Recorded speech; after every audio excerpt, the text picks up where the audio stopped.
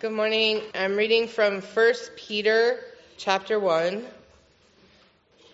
Peter, an apostle of Jesus Christ, to those who are elect exiles of the dispersion in Pontus, Galatia, Cappadocia, Asia, and Bithynia, according to the foreknowledge of God the Father, in the sanctification of the Spirit, for obedience to Jesus Christ, and for sprinkling with his blood, may grace and peace be multiplied upon you.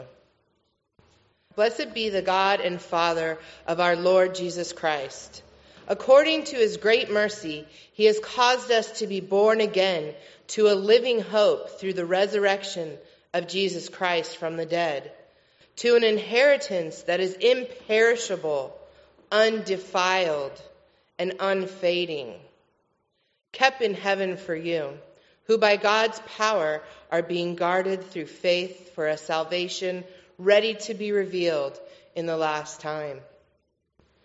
In this you rejoice, though now for a little while, if necessary, you have been grieved by various trials, so that the tested genuineness of your faith, more precious than gold that perishes though it is tested by fire, may be found to result in praise and glory and honor at the revelation of Jesus Christ. Though you have not seen him, you love him. Though you do not now see him, you believe in him and rejoice with joy that is inexpressible and filled with glory, obtaining the outcome of your faith, the salvation of your souls. Concerning this salvation, the prophets who prophesied about the grace that was to be yours searched and inquired carefully, inquiring what person or time the Spirit of Christ in them was indicating when he predicted the sufferings of Christ and the subsequent glories.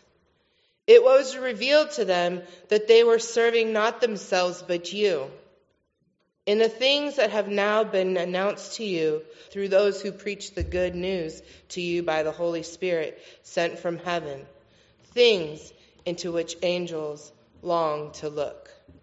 Now I'm introducing Aaron Roy, our guest speaker for today, and he is from Living Hope in Richmond, and he'll tell you a little bit about himself. Lord Jesus, I just thank you so much for Aaron today, and Lord, I just pray that you will just bless him with your words, and as audiences, we will just open our hearts and open our ears to what you have to say to us today. In your name I pray. Amen. Amen. Thank you. Thank you, Rachel, for the introduction. My name is Aaron Roy. I am a pastor of Living Hope Neighborhood Church in Richmond, California. I moved here 4 years ago from the south side of Chicago and planted a church in Richmond. And we're about 3.5 years old. And believe it or not, God is in Richmond. It's been a great journey there. I have a wife of 10 years named Sugar, and that's her real name. And I have 3 kids. Aaron and Isaiah are 8 and 7, and I have a daughter that's 5. And we're still new to the Bay, so we're still trying to figure out what it means to be a Californian and all that good stuff. But I'm just really excited to be here. Pastor Albert and I are good friends. We meet for accountability quarterly and just ask each other hard questions, force each other to be honest with one another.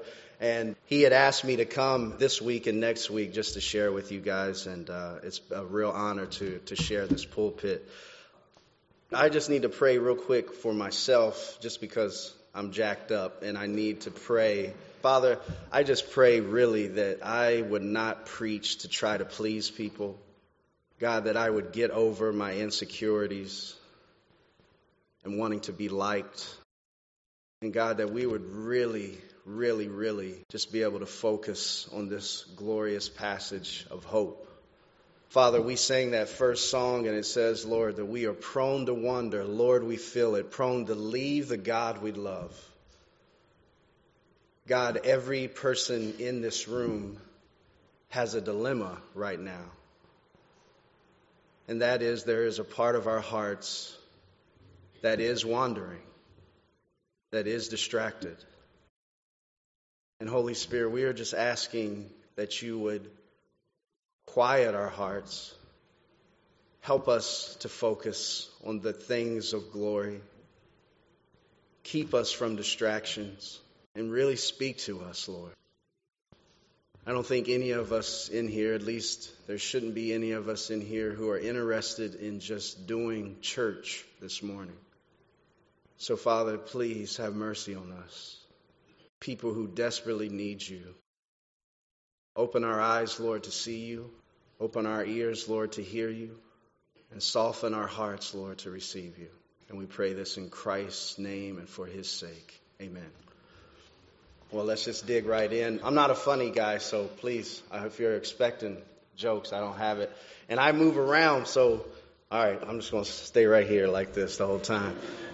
This is new. But, as I was thinking about what the Lord would have me share, I just wanted to be real and talk about some things using the Word of God that I think will encourage our hearts this morning. Pastor Albert said that he's been really going through the book of Luke, and it's been like rough.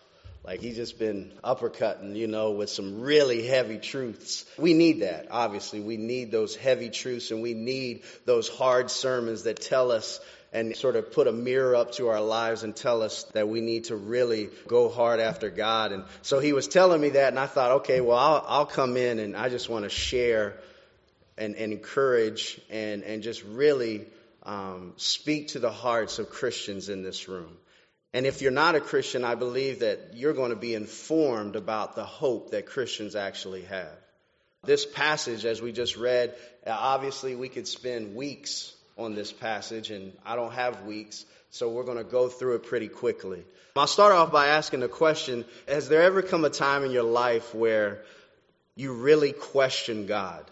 Like you really, those dark nights of the soul where you doubt, where you just say, man, I don't know if this is even worth it. Is this Christian thing really real? Believe it or not, I think that all of us have had those dark nights, those dark moments of the soul where we said, man, I don't know if this is worth it. Is this worth living out this Christian thing? Because it seems like the things of this world are very appealing and I want them. And yet, during those times, we say, man, is it really worth it? Maybe even last night, some of you had those, is it worth it moments. And I think one of the obvious times where doubt and questioning comes in is when we go through trials. And when we go through trials, man, we just realize that life is really messy. And we have a choice to make as we go through the messiness of life. We have a choice to make. Are we going to really trust God in this and believe God in his promises? Or are we going to try to spiritualize it and say, hey, and maneuver through the trial and save ourselves? You see, I believe that's a dilemma for every one of us. Where we don't say it out loud, but there's a belief crisis in our life often.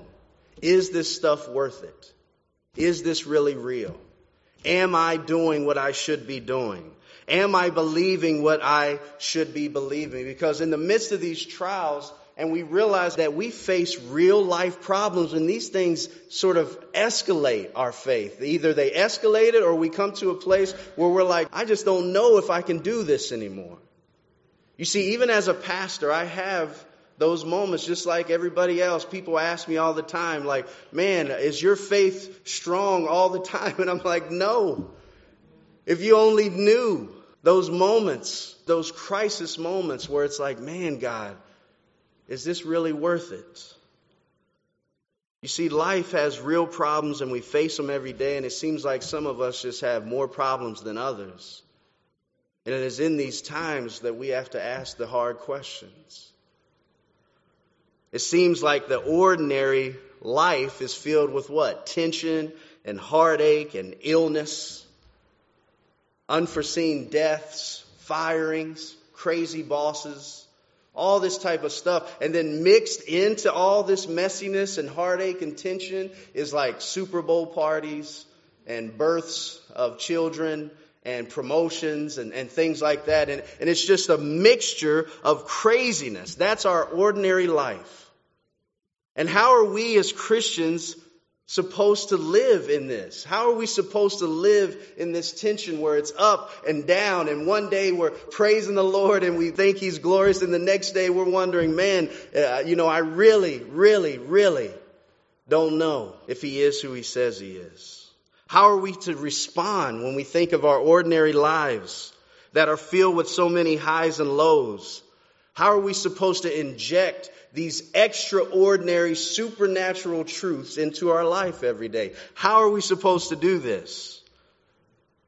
And I guess we could ask the question, what is God trying to tell us ordinary folk who live in a messed up, messy world? What is He trying to tell us this morning with this passage? What is He trying to encourage us with? Because I don't know about you, there's times where I just ask the question, how does this whole thing work? How does this whole thing work? How am I to be a Christian in this world? You see, I think the book of 1 Peter is actually about that. How do we who are ordinary live in light of extraordinary truths? That's what I believe that 1 Peter is about. How are we who are ordinary live in light of extraordinary truths? You see, the book of 1 Peter is written to a bunch of people that are in different walks of life, and they are going through life trying to figure it out just like you and me. These people that Peter is writing to have crazy friends who I'm sure wonder, what their faith is all about. They have ornery bosses. They have messed up sort of family and dysfunctional families. I mean, he's writing to ordinary people like you and I. And the amazing thing about this book is that it's not written to Christians at this moment being beaten and persecuted like we think of when we think of the New Testament church. Yes, he is preparing them for that. He uses the word suffering multiple times. But actually, this is a time of peace in the church in this region. And so they are being persecuted, but they're being persecuted like you and I are.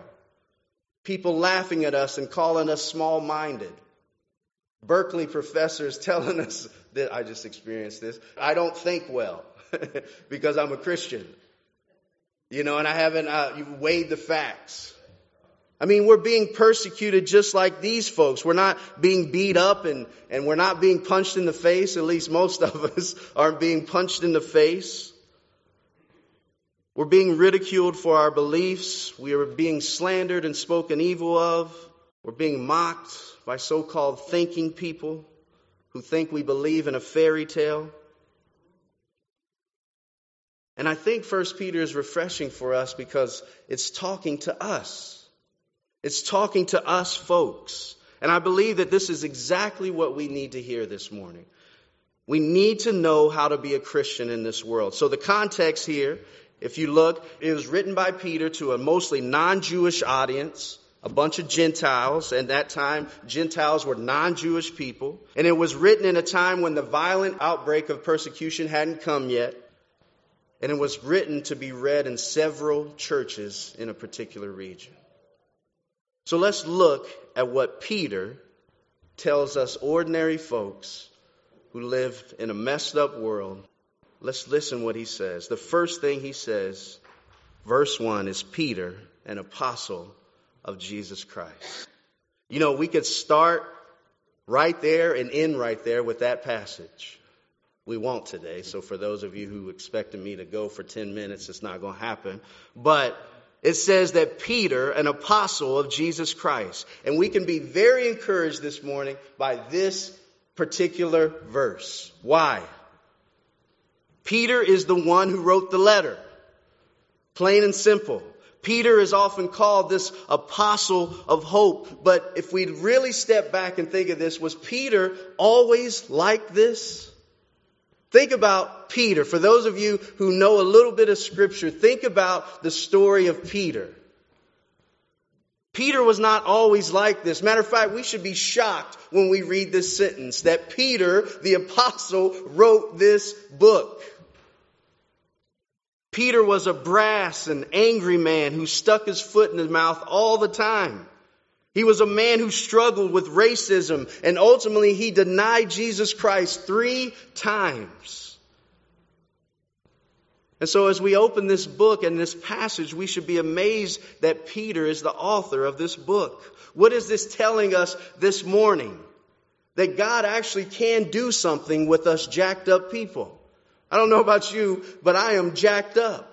I really do stupid stuff sometimes, and I think worse thoughts than you could ever imagine. And there's times when I think, how could the Lord ever use me? And yet we see very clearly a transformed life in a short period of time. Now, for most of us, the short period of time isn't the case for us.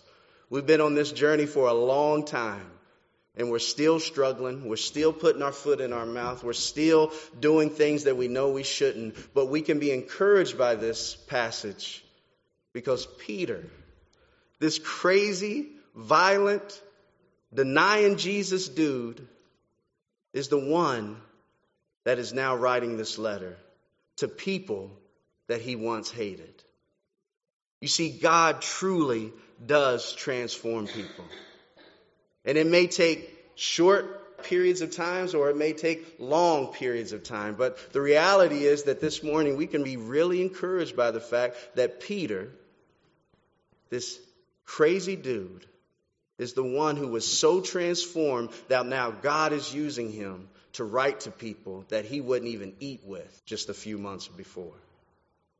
You see, God truly transforms us. Peter had been rebuked, but then he had been refined. He had been broken and he had been built up. He went from cowardly to courageous. He went from bigotry to actually building bridges. Why? Because the power of God.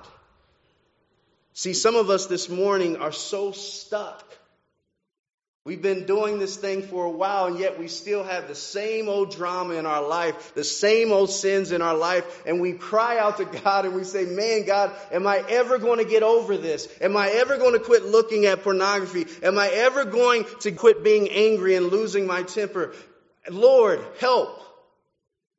And what we see here this morning is that God is able to take people who wrestle every day with sin and use them in a powerful way. So what does this transformed man say to people like you and I who are suffering in this life? He first says this, look, I'm an apostle by the grace of Christ. I am a transformed man by God's power. And we should all be encouraged. What else does he tell them? Look at verse 1. To those who are the elect exiles of the dispersion in Pontus, Galatia, Cappadocia, Asia, and Bithynia. He's an interesting statement here. He says that they are elect exiles. Some of your Bibles may say strangers. So he says they're chosen strangers or chosen pilgrims is the idea here. So he first tells them that this isn't your home is what he's trying to tell them.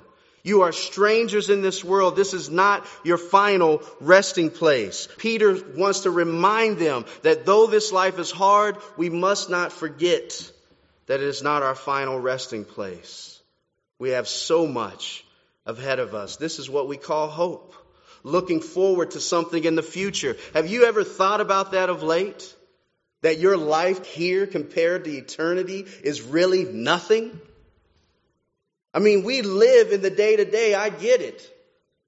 But man, have you ever stepped back and thought, man, that this life compared to eternity is nothing? If this is the beginning and this is the end, and God hovers over time and not bound to it, but this is the beginning of your life and this is the end of eternity. Man, where do we fit? Where does this life fit on that timeline? It's not even comparable. He first tells them, look, this isn't your home anyway. But he also reminds them that where they are at in this world is not an accident. Look what it says, verse 2. It says, according to the foreknowledge of God.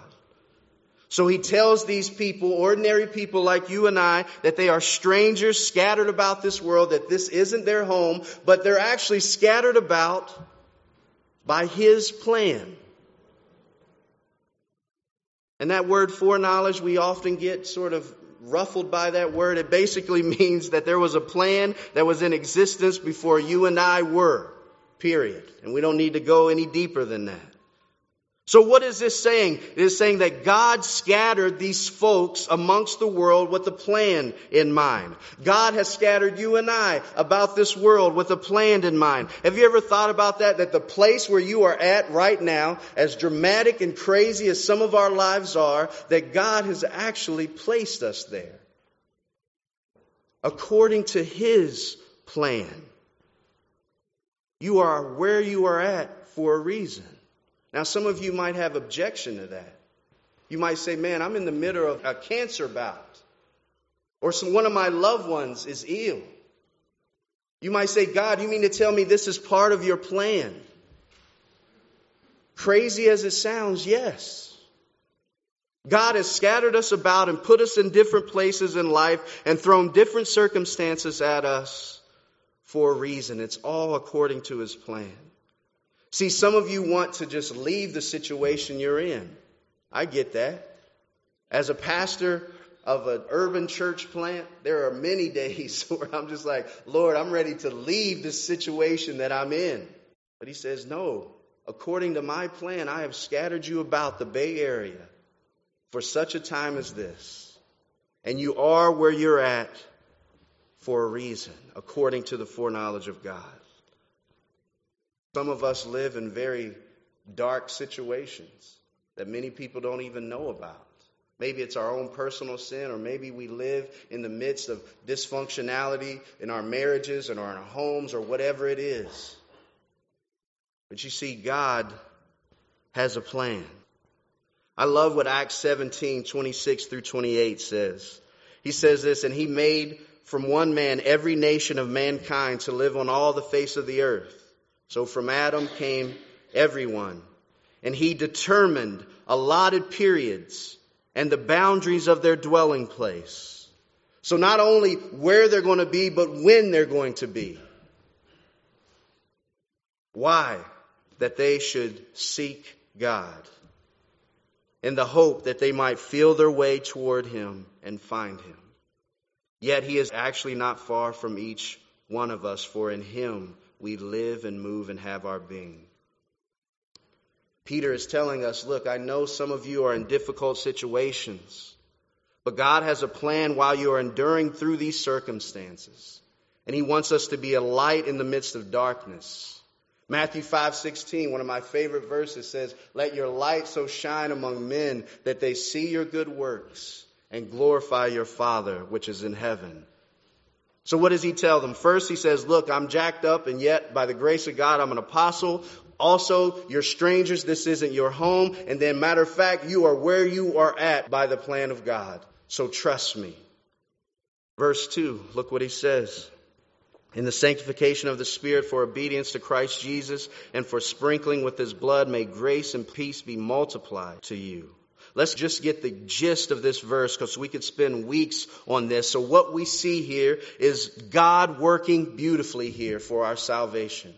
We see all three of the Godhead, the Father, the Son, and the Holy Spirit, all working towards our salvation. God the Father had a plan before the salvation of the foundation of the world to save people and place people where He wanted them. We just learned that.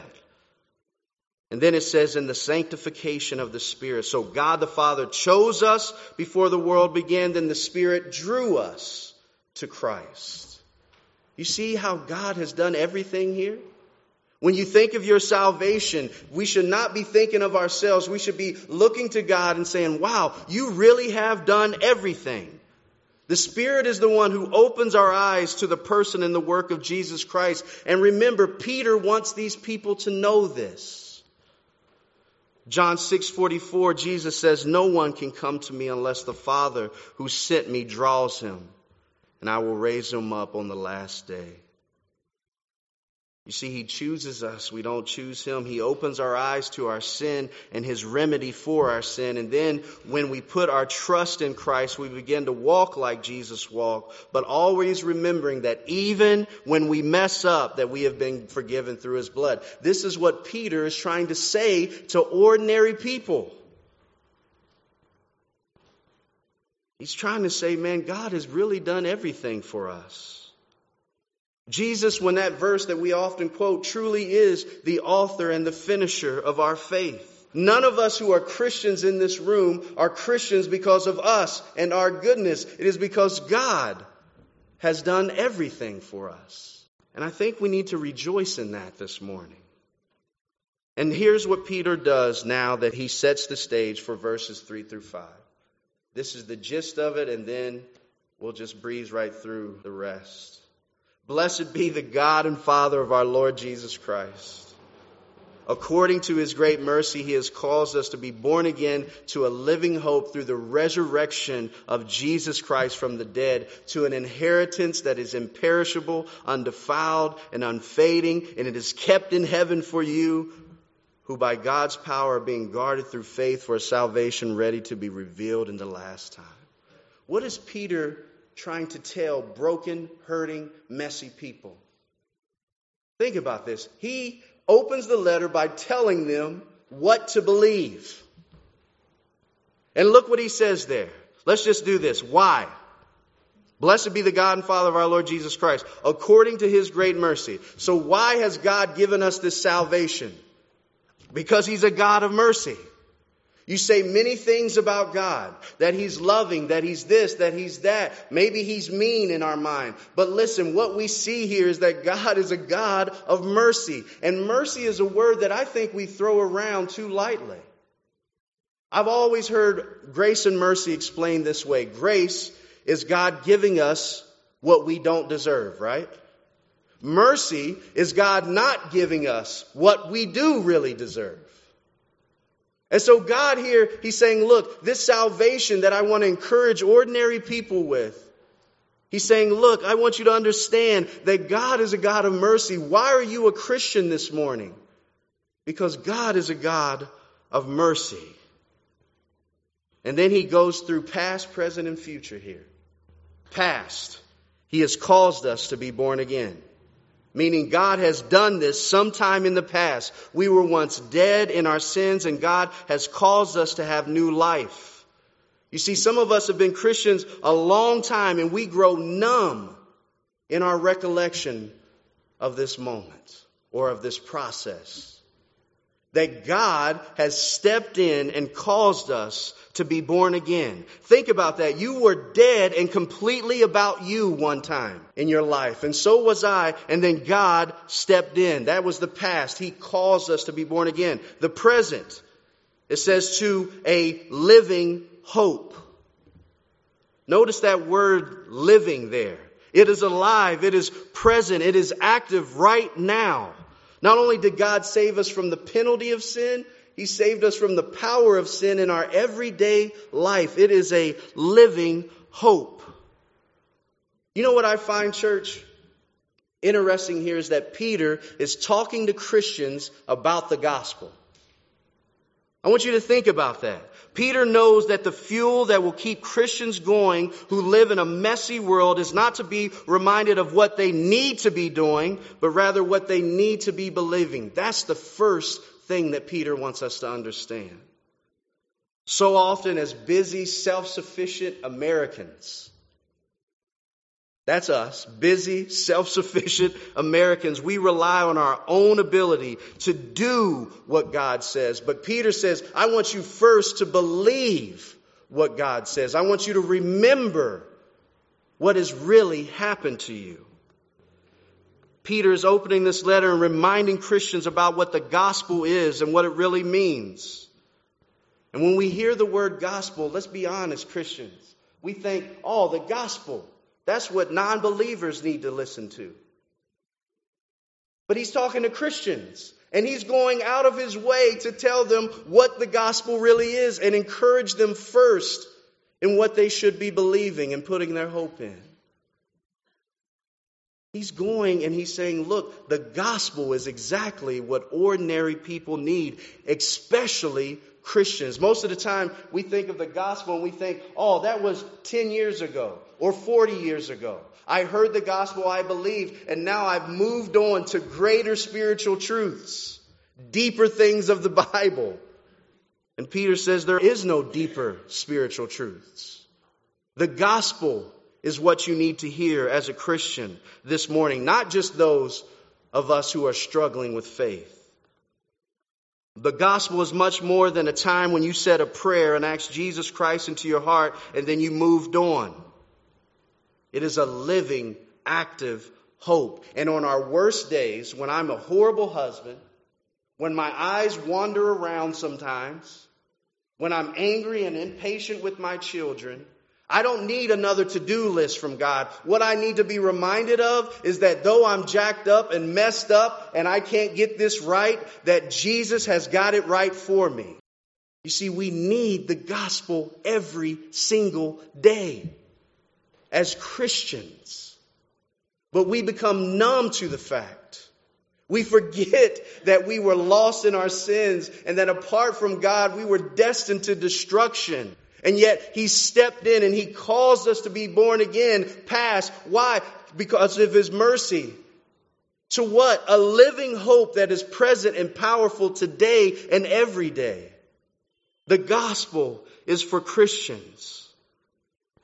One guy said, we have the knowledge of the gospel, but we deny the power of the gospel in our day-to-day lives. He goes on to say, the further into the gospel we go, then the bigger it gets. There is no way for us to wear it out. Folks, listen to me. When we are bad husbands, when our heart condemns us and tells us, man, you're not really a Christian. Look, you're still messing around with this same old stuff. When our minds go crazy and our conscience condemns us and we have those thoughts like, man, am I really even a Christian? When we commit that same sin over and over, what do we need? Buckle up.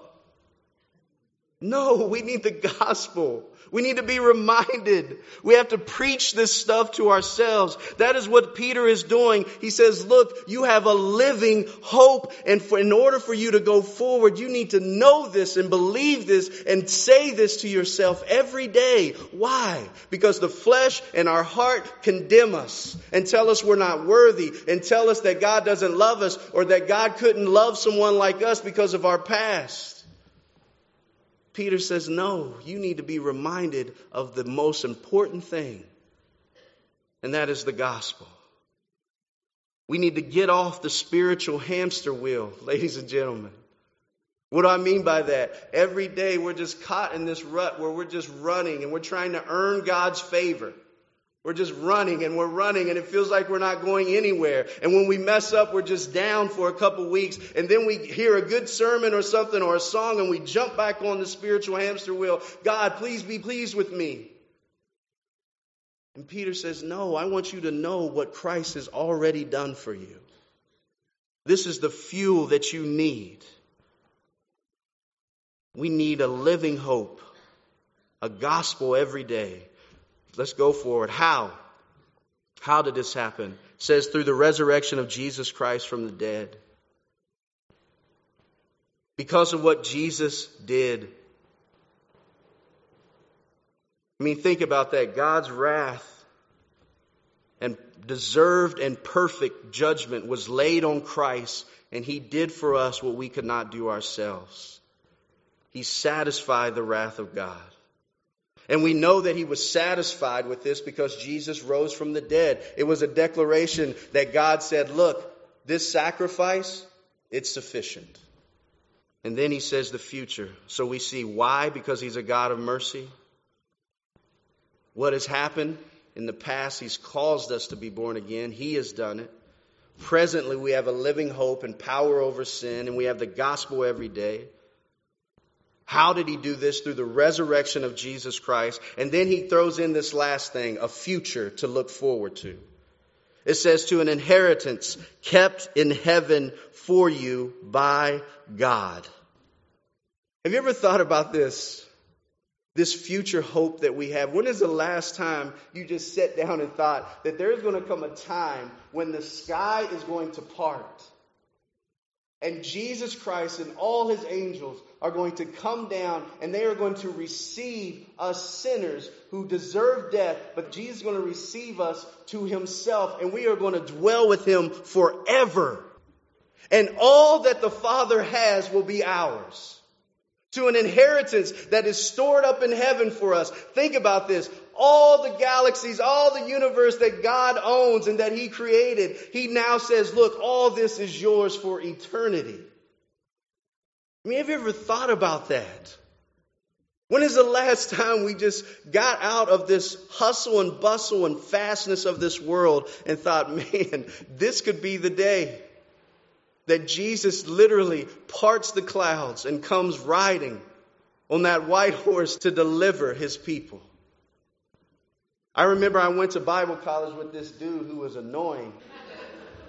And the reason he was annoying is because every day, one, he was joyful. And I was just like, no one's that happy. Two, he would come up to me and not to me, but other people, and he would say, hey, man. I'd be like, hey. He'd be like, today could be the day. And I thought, first of all, get away from me. I need my coffee. But now that I look back, this is exactly what God wants us to anticipate and to think about. Like, whoa, today could be the day that we meet Jesus.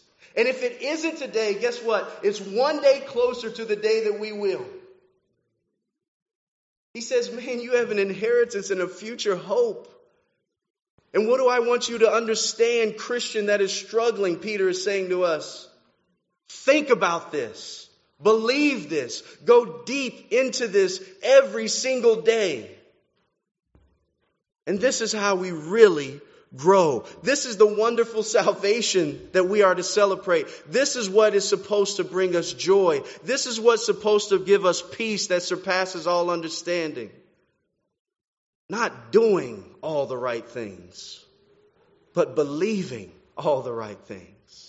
And when we believe all the right things, guess what happens? We become grateful, thankful Christians, not bitter people. And I struggle with this all the time, who just get caught up in this world and we get angry at God and we're mad. No, when we think about the gospel, it causes us to be grateful and thankful.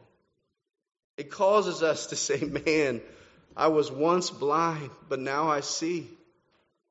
I was once dead in my trespasses and sins, but you, O God, according to your great mercy, have caused me to be born again to a living hope. And I am no longer a slave to sin.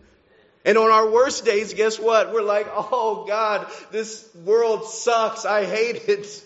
But man, guess what? I know that I have a future inheritance that one day, and it may be today, that you're going to come back. And all the pain and all the suffering and all the tears is going to be wiped away. And I will dwell in the house of the Lord forever. You see, that's how we grow as Christians. Some of us are just wanting to grow. We want to grow. We want to grow. And we want to go deep in the things of God. Go deep in what we already know.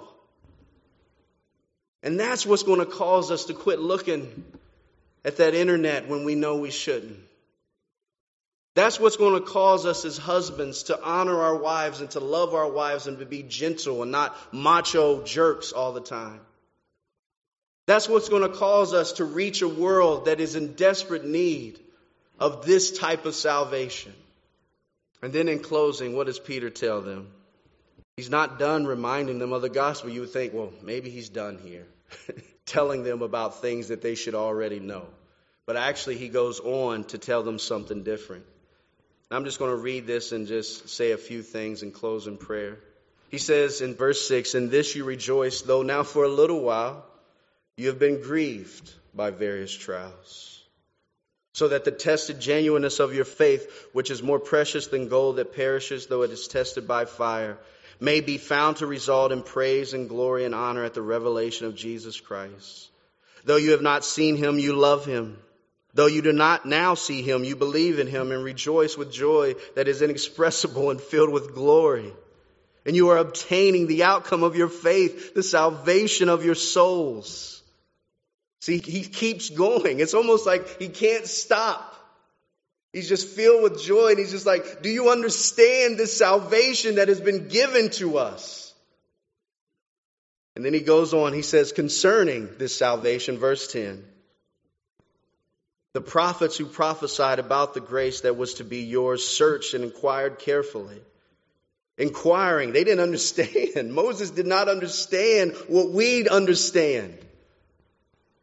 And they inquired what person or time the Messiah would come. The Spirit of Christ in them was indicating when he predicted the sufferings of Christ and the subsequent glories. And it was revealed to Moses and Isaiah and the prophets and those who went before us that they were serving not themselves but you and I. In the things that have now been announced to us. We know it through those who preach the gospel, the good news to you by the Holy Spirit sent from heaven.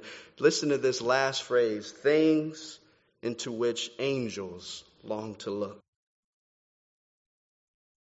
He says, look, you're going to go through hard times, but he says, rejoice in this. And what is he talking about in this? The gospel that he's trying to tell us. What is the antidote for bad news? Good news. What is the antidote or the remedy for those of us who are struggling? The good news. He says this, rejoice in this, though you may suffer through this world, and though you may go through cancerous and chemotherapy, though you may have lost someone close to you. Rejoice in the salvation that has been given to you. And you will suffer in this life. And then he says, concerning this salvation, the angels are in awe of it. Think about this in closing. He says, the angels in heaven look at the gospel, the salvation. Remember it says concerning the salvation, and their mouths drop. They're in awe. These are the same beings that all day, every day, we know this from Isaiah 6, that there are beings in heaven who cover their eyes, cover their feet, and they have some wings. I don't know what they look like. They sound kind of creepy. And all they do every day, they're just in awe of God, and all they say is, holy, holy, holy is the Lord God Almighty. And they do it for eternity, and they're happy, and they're joyful. And yet these same beings who see God in all His glory looks at us and the salvation that has been given to us, and they're like, whoa, really? You mean this holy God who I can't even look at actually loves these people who rebel against Him?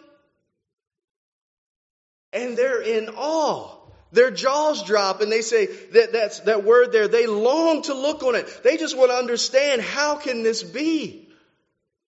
How can God, who is holy and perfect, love people who don't like Him and who want to be their own little mini gods? Peter wants us to understand, and he wants us to look deep into our salvation this morning and say, whoa. When is the last time you thought about your salvation and you just said, wow? When is the last time you thought about the fact that you couldn't save yourself? You couldn't redeem yourself, and yet God in His mercy stepped in and said, you're mine. And we went kicking and screaming. We still rebelled, but He said, no, you're mine. And I love you. And I love you so much that I'm going to demonstrate this love for you. And that while we were yet sinners, Christ died for us. If you are a Christian this morning and you hear this message from 1 Peter as far as what he's saying, and you think, yeah, I know I'm a Christian. So what? Brother and sister, you have missed the whole point of Scripture. If this doesn't make your jaw drop, if this doesn't make your heart well up and fill with joy, then you have misunderstood, and I have misunderstood this salvation. We grow numb to this, especially us church folks, don't we? We hear preaching and we hear the Bible every day or whatever it is, and we just get in our little sort of routines. What does Peter want us to know this morning? He says, get out of it. Get out of your religious slumber and wake up to the gospel, the salvation that is yours. When is the last time we were in awe of God? When is the last time our jaws dropped like the angels? When is the last time we just cried out to the Lord, oh, thank you for saving a wretched person like me? The key to Christian growth is this, that we not grow beyond the gospel or get past it. Peter is saying that the key to Christian growth is for us to grow deeper into it. How are we to live as Christians in this jacked up world? One thing we know from Peter is that we are to preach this good news to ourselves every day. We need to run to the gospel and find rest for our dry and weary souls. That's what we need. And my prayer for us this morning is that we not be complacent concerning this great salvation we have. Preach it to yourself every day. When your heart tells you you're not worthy, when your mind tells you you're not good enough, preach it to yourself. According to God's mercy, I've been born again.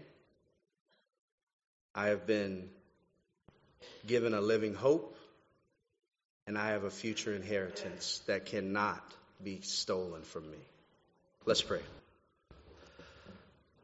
Father, I just ask for myself and for the people in this room that you would forgive us for being dulled to this glorious salvation that you have set before us.